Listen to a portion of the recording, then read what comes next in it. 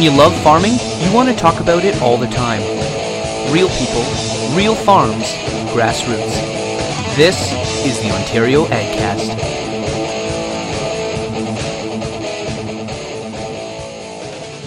Welcome to the Ontario AgCast. The Ontario AgCast can be heard along with lots of other great agricultural podcasts and agriculture video blogs on the Farm and Rural Ag Network. What better way to kick off February than to talk to one of social media's favorite dairy farmers. Julaine Truer and her family operate Creekside Dairy, an organic dairy farm in British Columbia. Julaine, welcome to the show. Hi, Wendell. Thanks for having me. Did you notice that I was struggling with your name just a little bit?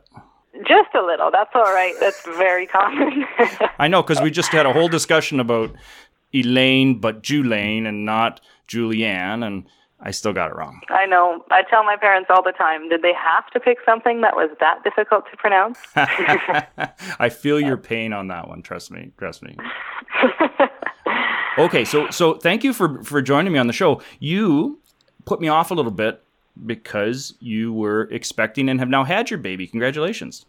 Thank you. Yeah, we welcomed little baby Avery December 14th, so 7 weeks ago. And it's been crazy. She's number 5. Our oldest is 11.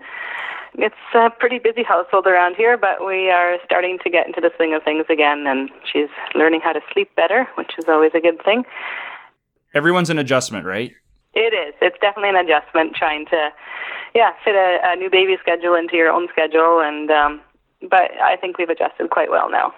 And now you just couldn't imagine life before you had her. Exactly, especially when she's cooing and smiling and so much fun. It's she's definitely a joy to have around. Okay, let's do some background stuff. Whereabouts in BC are you? So we're in the eastern end of the Fraser Valley. So we're about 2 hours east of Vancouver, close to Hope, BC, if anyone knows where that is. And sort of how far is that from the U.S. border? If we go straight south, the closest border crossing is about 35 minutes away. If you drive due south, or as the crow flies, it's about 25 to 30 minutes south of us. So I think about 80 kilometers north of the border. And tell us a little bit about the Fraser Valley. Pretty concentrated dairy area, is that right? Oh, very much so, yeah. It's and it's driving the land prices up like crazy, of course, too, around here. We have a pretty mild climate here. It's, I think, the mildest in Canada, along with Vancouver Island. For example, today it's 5 degrees and raining, and we get a lot of rain in the winter.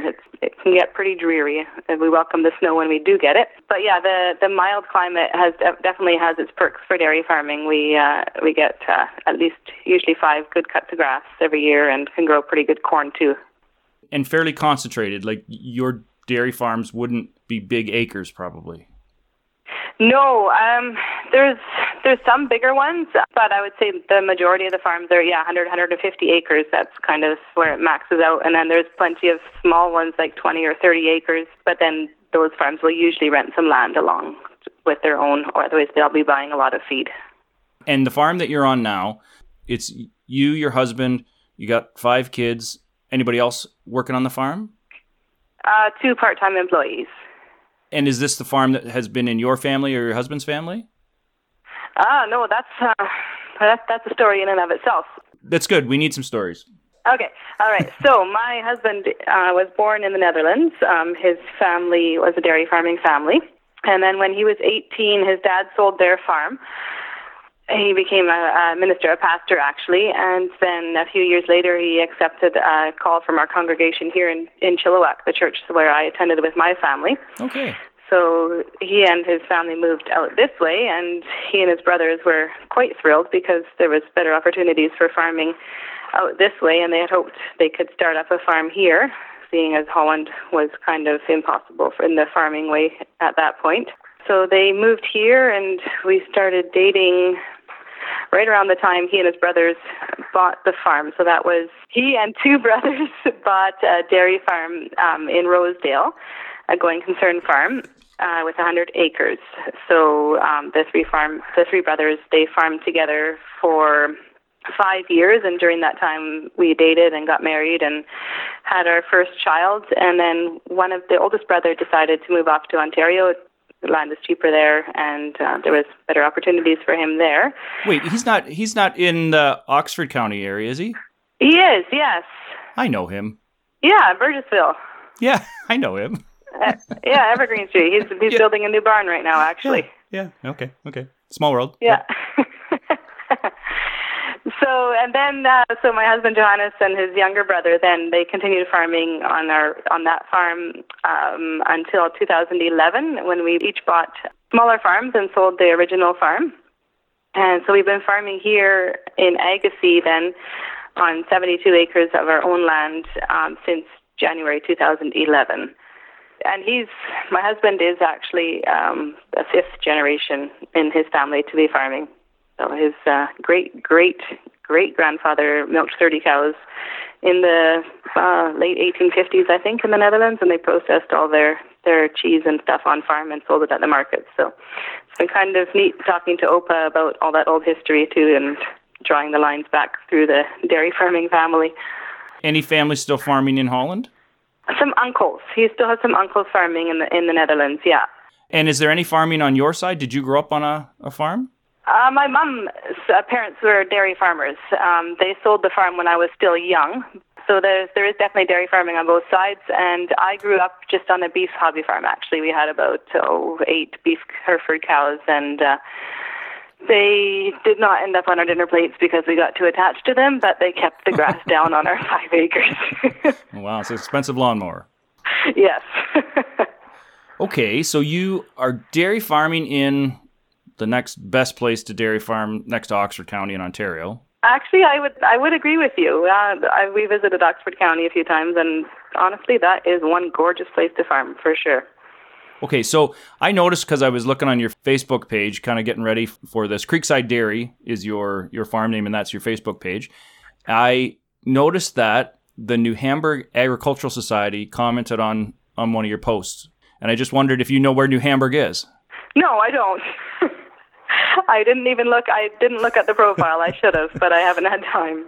I just thought it was funny because I live in New Hamburg. I'm sitting in New Hamburg right now. Oh, that's so neat. And you're out in BC, so other side of the country, and one of your most recent posts on your Facebook page was a comment from the Agricultural Society of the town that I live in. So, oh, that's neat. I didn't realize there was a New Hamburg in Ontario. I was actually thinking it was sort of a New York-style name or something, but... well, now you know. Yes. Okay, so your farm is organic. Yeah, we transitioned to organic. Our transition was complete in November 2015. So we started in August of 2012. So it's a 3-year transition to transition a dairy farm into organic production. So you first start with the land, so that means applying no prohibited substances to the land, such as chemical fertilizer or herbicides and things like that, or synthetic herbicides. And then in the final year, so starting in August 2014, we started transitioning our herd. The herd transition takes 1 year. During the first 9 months of the year, the herd has to be fed 80% organic feed and or feed that's been raised on farm under organic principles.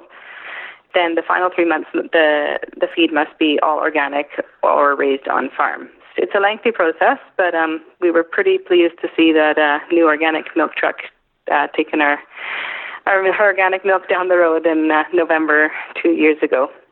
Can we talk a little bit about sort of why you guys went organic? Was it an economic decision for you guys or lifestyle decision?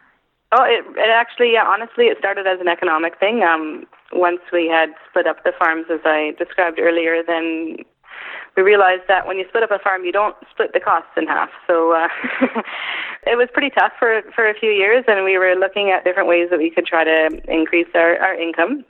Then we were speaking to our feed rep, actually, and he is also an organic farmer, and he kind of just put a bee in our bonnet a bit. He said, look, you guys are pasturing your cows. You don't have a very high grain ration. Like, you're doing so many things that organic requires. Why not look at transitioning and then making that extra 30 cents a liter? So, yeah, originally it definitely was an economic, the decision was made for economic reasons, but we have, during our transition and the past few years, we've really come to like the organic way of farming. To us, it's a more relaxed, more laid-back way of farming in a way. You're not a hippie, are you? I am not a hippie, no, and my husband does not wear dreadlocks. Okay. And we don't even eat all organic food. There's nothing like that. But we've found that you just become a little more in tune with the cows when you're limited in a way with the sorts of treatments and stuff you can use and stuff. Well, just to give some reference, like 30 cents a liter, so that would be like roughly, 12, 14 cents a pound.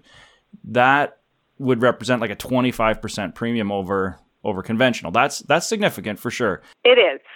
What's involved then in organic? You talked a little bit about sort of what it takes to transition. So what are the regulations around sort of cows have to be pastured? Is there a specific requirement? You said lower grain in the ration.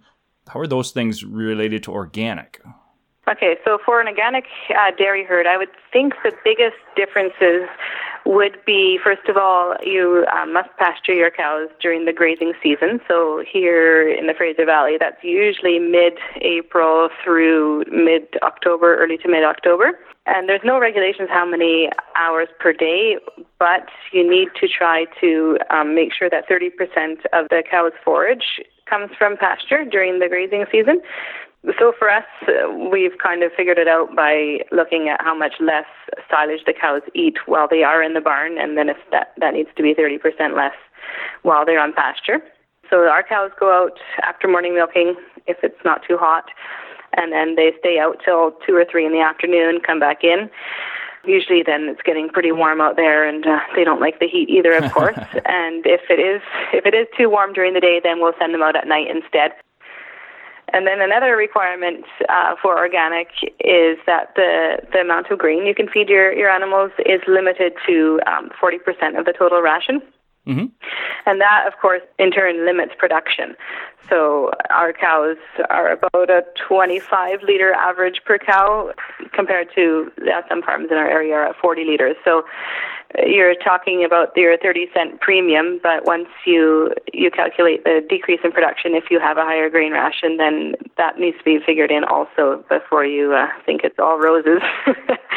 And, of course, our grain has to be organic as well, and that is about twice the cost of conventional grain. So that also eats into your premium quite significantly. Your input costs are somewhat higher. There's also different antibiotic requirements. So if you have a cow that needs antibiotic treatment, say for retained placenta or mastitis, you are allowed to treat with antibiotics. However, the withdrawal period is at least twice as long as the conventional withdrawal, or 1 month, whatever is longer. So you've got a 3-day withdrawal for an antibiotic, then you will have to keep that cow's milk out of the tank for an extra month. Well, that's one that I think a lot of consumers would be really surprised at, because I think the idea most people would have is that if your farm is organic, nobody ever gets antibiotics at any time. That is true in the States, but here in Canada for dairy, they do have different requirements or different standards that way. And also, there's one more stipulation that if a cow receives 2 treatments of antibiotics in 1 year, then if she requires a 3rd treatment, she'll need to undergo a 1-year transition before she can be organic again. Kind of like a 3 strikes, you're out thing. But honestly, that we haven't had to transition any cows or call them because of that 3rd treatment being needed. It's been pretty good that way for us. Yeah, I mean, if you're a conventional farmer and you have to treat a cow 3 times, you're likely making a management decision about that cow too. You're not going to want to keep her anyway. She obviously has problems. So That's right. And one other thing then that you're not allowed to do either is use antibiotics preventatively, like a dry-off treatment with antibiotics isn't permitted either. Right. So instead we wean our cows' milkings down. So once they're producing like 10 liters a day towards dry-off time, then we'll milk them once a day and down to once every other day until they're producing about 5 liters, and then we just stop milking them. And we haven't had any problems with them getting mastitis during the dry-off period. So that's worked well for us. Good. And it isn't as if these strategies are always unique to organic or conventional. Like there's conventional guys would utilize some of these strategies as well. And I think the trend on all farms is to try and use less antibiotics, not just because it's sort of better for everybody, including consumers, but costs less. Like farmers aren't just pumping their animals full of antibiotics because it's fun. And I think using less of anything that costs a lot, I mean, that just makes good business sense.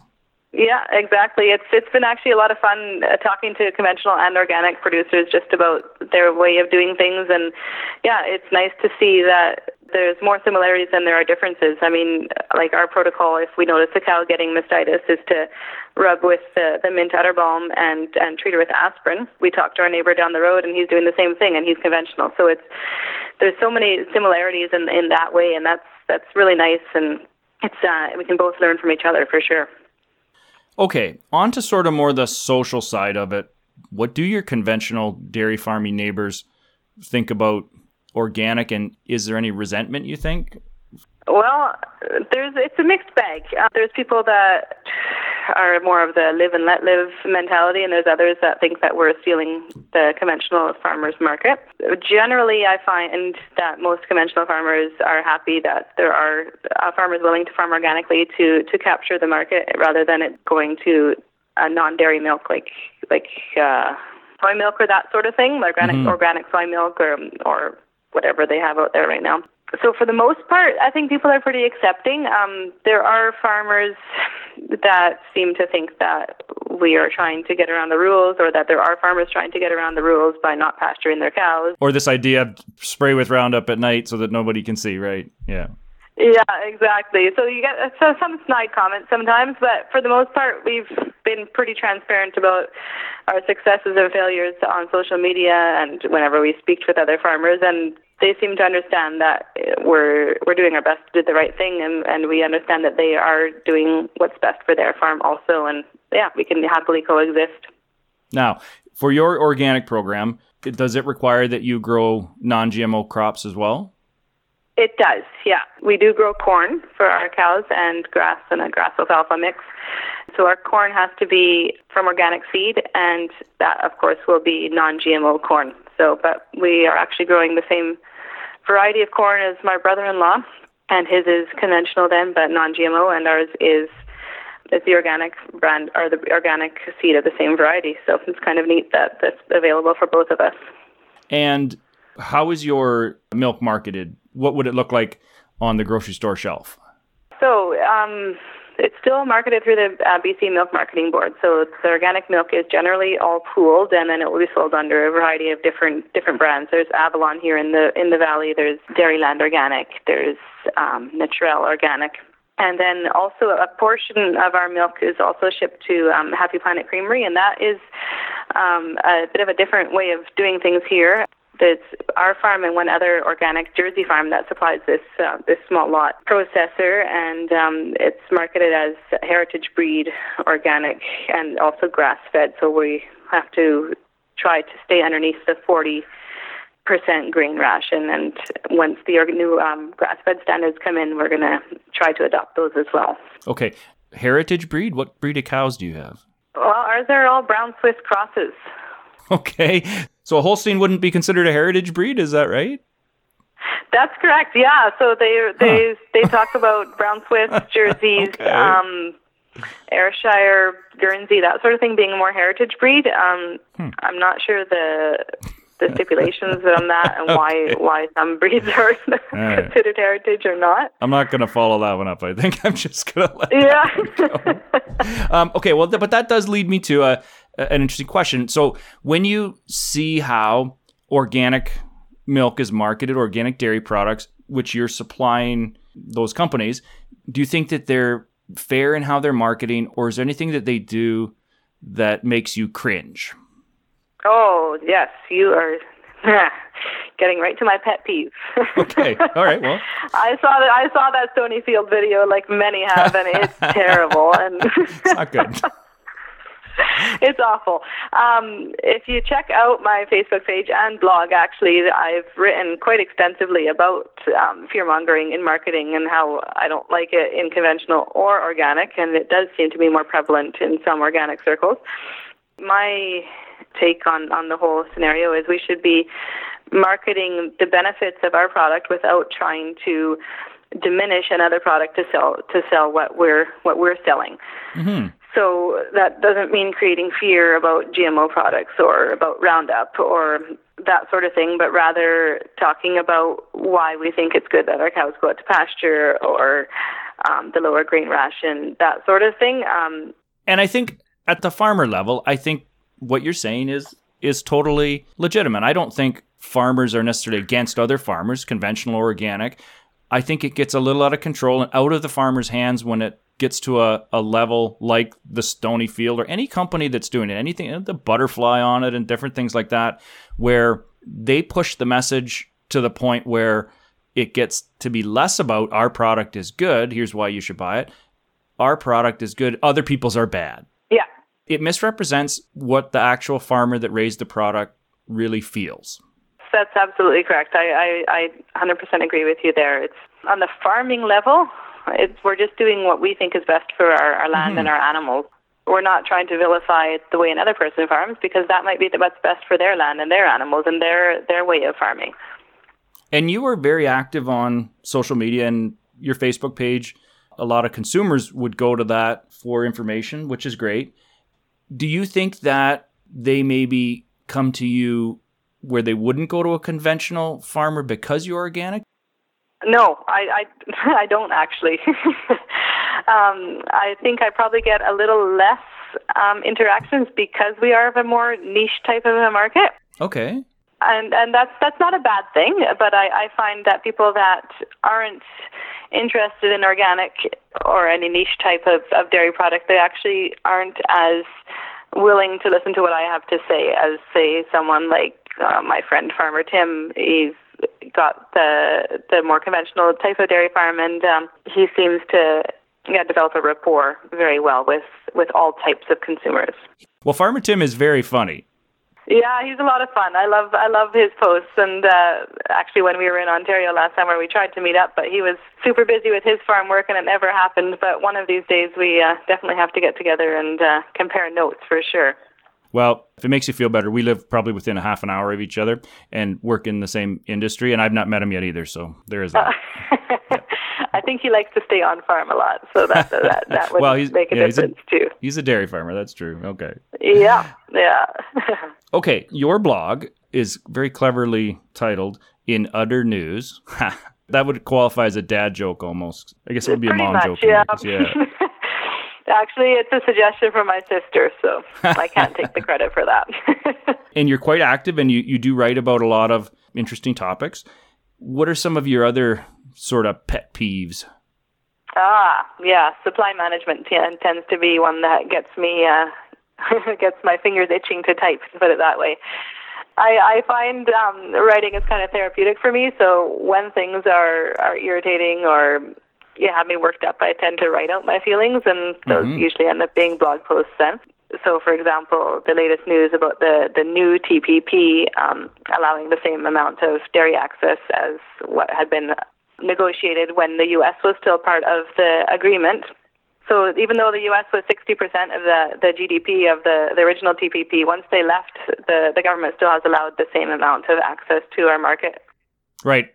And then presumably if the U.S. ever gets back in, that percentage is going to have to go up. Oh, I'm sure that I'm sure that's what they would insist on for sure. And then you've got NAFTA negotiations happening with all that kind of rhetoric going around with that too. And it's concerning because it's a lot of people have compared it to that saying, "A death by 1,000 cuts." Mm-hmm. I think that's true. Every time we're getting whittled away. And BC is much like Ontario, where there's lots of people going across that border every day, and they like to talk about price comparisons and things in supermarkets, within an hour of each other. One's on the U.S. side, one's on the Canadian side. I imagine you probably have to address that issue a fair bit. Yeah, because what a lot of consumers don't realize too is that price is not generally reflective of the average American price. There was a pretty good study put out by Nielsen, I think in 2016, that the price of our milk is actually lower than the U.S. hormone-free milk, and all Canadian milk is produced without the use of the bovine growth hormone. So if you compare apples to apples, our consumers actually get a better deal. The hormone discussion is one I've talked a little bit about before, and I guess that's one that always makes me a little bit nervous when we talk about that. consumers have a hard enough time understanding the idea of hormones and that there's hormones in everything that we use. And I think the discussion about supply management, I don't know that we need to really throw that one in there. Yeah, it's definitely that it's not a danger to humans at all. That there's much more estrogen in cabbage than there is in milk or meat, for that matter. So, yeah, it's kind of a non-starter, but consumers tend to definitely get very worked up about that sort of thing. Yep, they really do. And dairy farming is hard enough on both sides of the border. The same thing as sort of conventional farmers and organic farmers. We're all on the same side. I sort of feel like Canadian dairy farmers and American dairy farmers, even though we operate under a different system than they do, it's better if we're all sort of working towards the same goals than if we're all fighting against each other. Oh, yeah. So I so agree. I actually wrote a piece on Facebook about that a while ago. I have a bunch of different dairy farmers that I follow on social media, but also some that I've become quite good friends with. And I feel for them trying to produce milk underneath with such low milk prices and worried about going under, especially farmers that are just starting out. It's so tough to see that because, dairy farming is a lifestyle, right? It's not just this job that you can pick up whenever you want. It's something that either you've grown up in or that you've dreamed of your whole life. And then to have the threat that that's going to be taken away from you, it's devastating. Right. It really is heartbreaking. And the thing about it is, and I think there's a lot of people are starting to understand this, that by getting rid of our supply management system, which provides some stability for farmers and allows for a little more infrastructure in rural communities, and there's some things that we gain from having that, trashing that doesn't solve the problem that exists in other parts of the world. No, they'll flood our market and then they'll be right back to square one again because the production is just going to keep going up. They'll start producing more around the world to fill our market if need be. And then once that's full, well, then what? And in the meantime, our farms, what will happen to them? We can't compete with the huge dairies in New Zealand. And that's where you and I are going to take a slightly different approach. I'm not so convinced that it's a question of us competing with them. Dairy products aren't nuts and bolts. Dairy isn't something that you can just sort of buy from the lowest bidder. I think there's like a food security aspect to this that I think we want to be able to produce our own food. And you look at other countries that maybe have lost the ability to do that. And I think that would be terrible if we did. Yeah, food sovereignty is definitely becoming more forefront also in the consumer's mind, especially with the whole eat local sort of movement, that sort of thing coming up. Consumers do want to have food produced by their fellow citizens. I understand that. But when you've got a price war going on, it's still money talks too. So it's concerning for sure. Yep, it is. And in my own mind, I have this vague dream that other people will catch on, that it maybe makes sense to match supply with demand, and someday other people will see the merits of supply management instead of trying to tear it down. Yeah, exactly. You hear that from a lot of the smaller farmers in the U.S. that they would love a system like ours that would make them more viable. And I hope that maybe someday they can figure something out similar to us. Okay, we probably better get off supply management here, or else we'll have lost a good chunk of our non-dairy audience. But when you talked about connecting with dairy farmers in the U.S. and around the world on social media, what are your approaches to connecting with people? Like, what are your do's and don'ts on Facebook and on social media? Number one would be kind. You're going to encounter a lot of people with different opinions, and sometimes people are not very nice about the way they state their opinions. I think it's on my Twitter profile. My kind of motto is err on the side of kindness. You're going to win more loyalty with honey than with vinegar, put it that way. I sometimes definitely have to take a deep breath and step back from my phone or my computer before I respond, because it can be pretty tempting to respond with snark.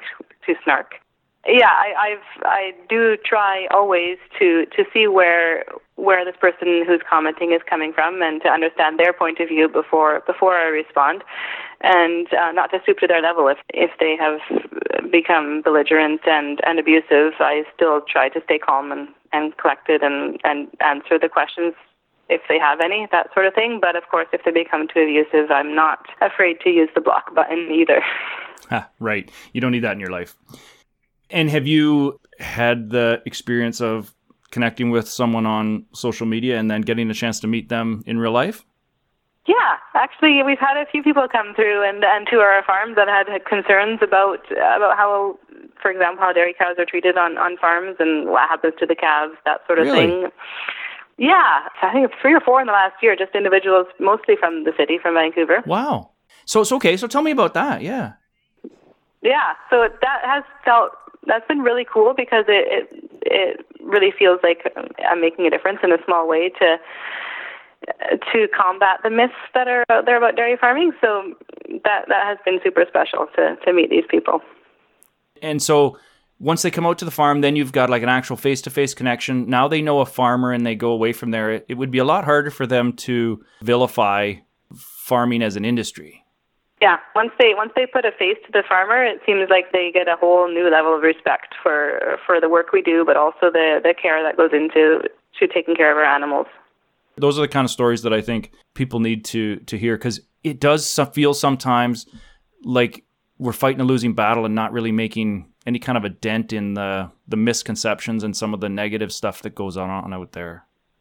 Yeah, I do think that the misconceptions and myths, they do come from a small minority of people, but they're just very vocal. I do think that in general, people do still trust farmers, and they do trust that farmers are doing a good job taking care of their land and their animals. But when we've got this vocal minority spewing out all this sort of propaganda, it can feel very overwhelming, and that we're fighting a losing battle. But once you start making these connections with consumers, you understand that truly consumers, they're interested in where their food comes from, but also they do trust that farmers do have their cows and or other animals' best interests in mind. Right. Any particularly special things that you're going to do for February?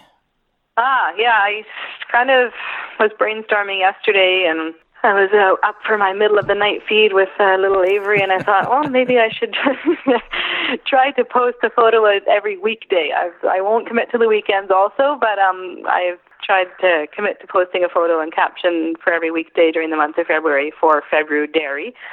So that'll be on Instagram and Facebook. And the nice thing is, especially with Facebook, you can schedule the posts. So I might be doing some middle of the night typing coming up and scheduling some posts. You clearly have taken your social media knowledge to a level that I haven't quite achieved. So good for you. Well, I have not figured out how to do that on Instagram, so it might be some copying and pasting going on. Very good. Thanks for taking the time and talking with me. This has been a lot of fun. Yeah, it was nice to speak with you too. We will get people connected with you on social media, whether you're farming conventionally, whether it's organic. We're all sort of working towards the same goals, and it's great that we can share our ideas and consumers get to have that choice. This has been the Ontario AgCast. Please go back to Twitter, give us a retweet, give us a rating on iTunes. It helps us grow the audience. Don't forget to check out all the great agriculture podcasts and agriculture video blogs over at the Farm and Rural Ag Network, farmruralag.com. Don't miss our Fran Happy Hour Thursday nights, 8 p.m. Eastern Time. # Fran Happy Hour. If this is the last podcast we ever do, it's been fun. If not, we'll see you next time.